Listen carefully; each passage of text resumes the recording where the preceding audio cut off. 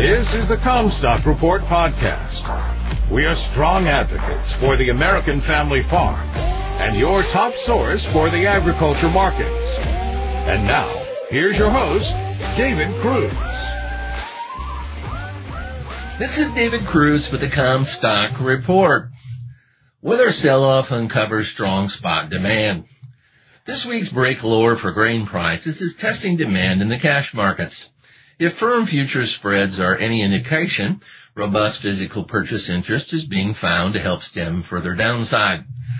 Corn and soy processing margins remain elevated as inflation for the products rises faster than the commodity costs. A pause in the U.S. dollar's rally also joins the board sell-off to support the potential for improved grain export demand. The price drop should attract interest from importers still working to shift their reliance away from the war-shuttered Black Sea region.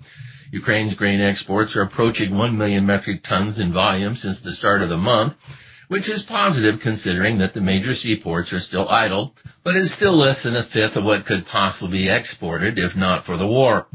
There was talk of more Russian wheat hitting the market as the Kremlin pushes for exports in an attempt to build up foreign exchange reserves.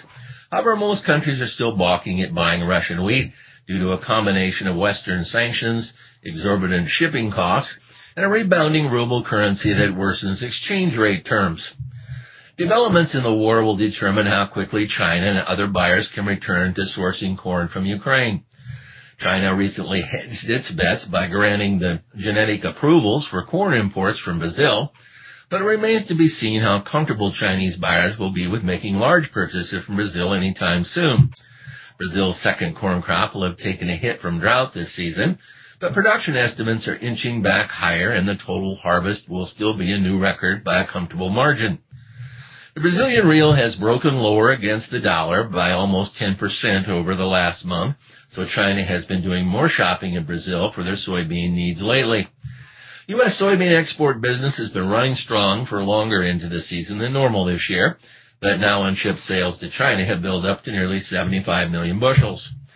The weekly export report that was delayed until Friday showed positive numbers for corn and wheat, but soybean and soy product sales were disappointing. Old crop soybean sales came in at a marking year low, while actual shipments were also down 30% from the previous week.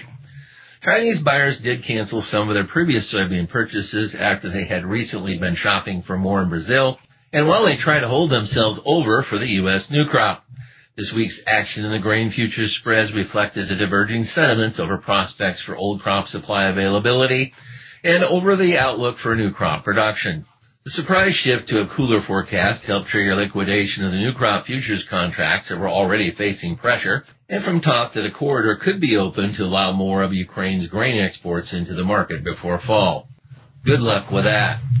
While speculators were selling newly opened longs in the deferred months, short sellers were being forced to roll July positions forward in a way that sharpened the futures price inversions even further.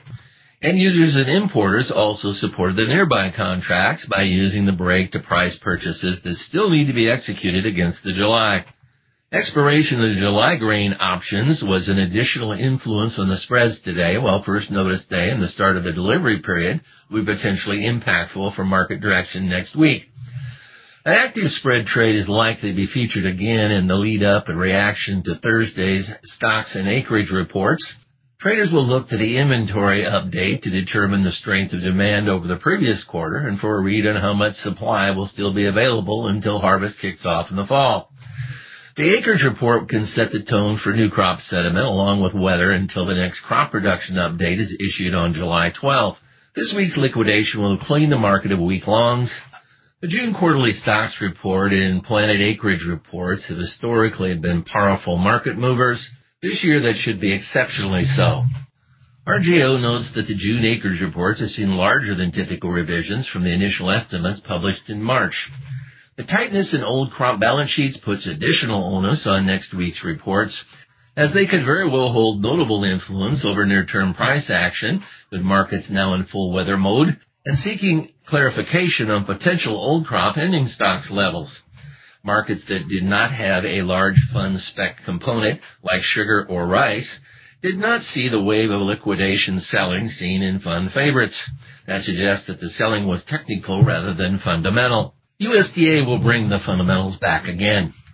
You've been listening to the Comstock Report. For more information on marketing opportunities, contact us at Comstock.com or call 712-227-1110. For a more complete version of the Comstock Report with hedging strategies and trade recommendations, subscribe on our website at Comstock.com or reach out to one of our risk management specialists about how we can help you protect your profits.